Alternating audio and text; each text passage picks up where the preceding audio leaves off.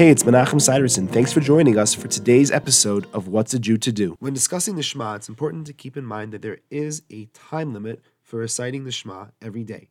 A man must recite Shema before the end of 3 halachic hours, which is 1/4 of the day.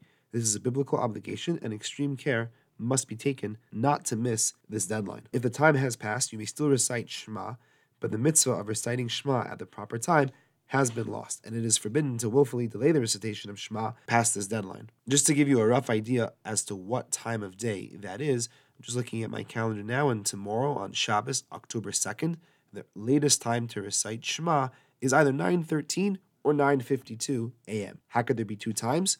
Well, you'll see on a calendar sometimes that it will say latest Shema M.A.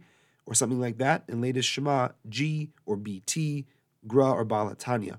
Basically, there are 2 ways to calculate what the length of a halachic hour of the day is, and that results in 2 opinions. MA stands for Mogen Avram, G and BT stands for Gra and Balatanya, which is a second opinion.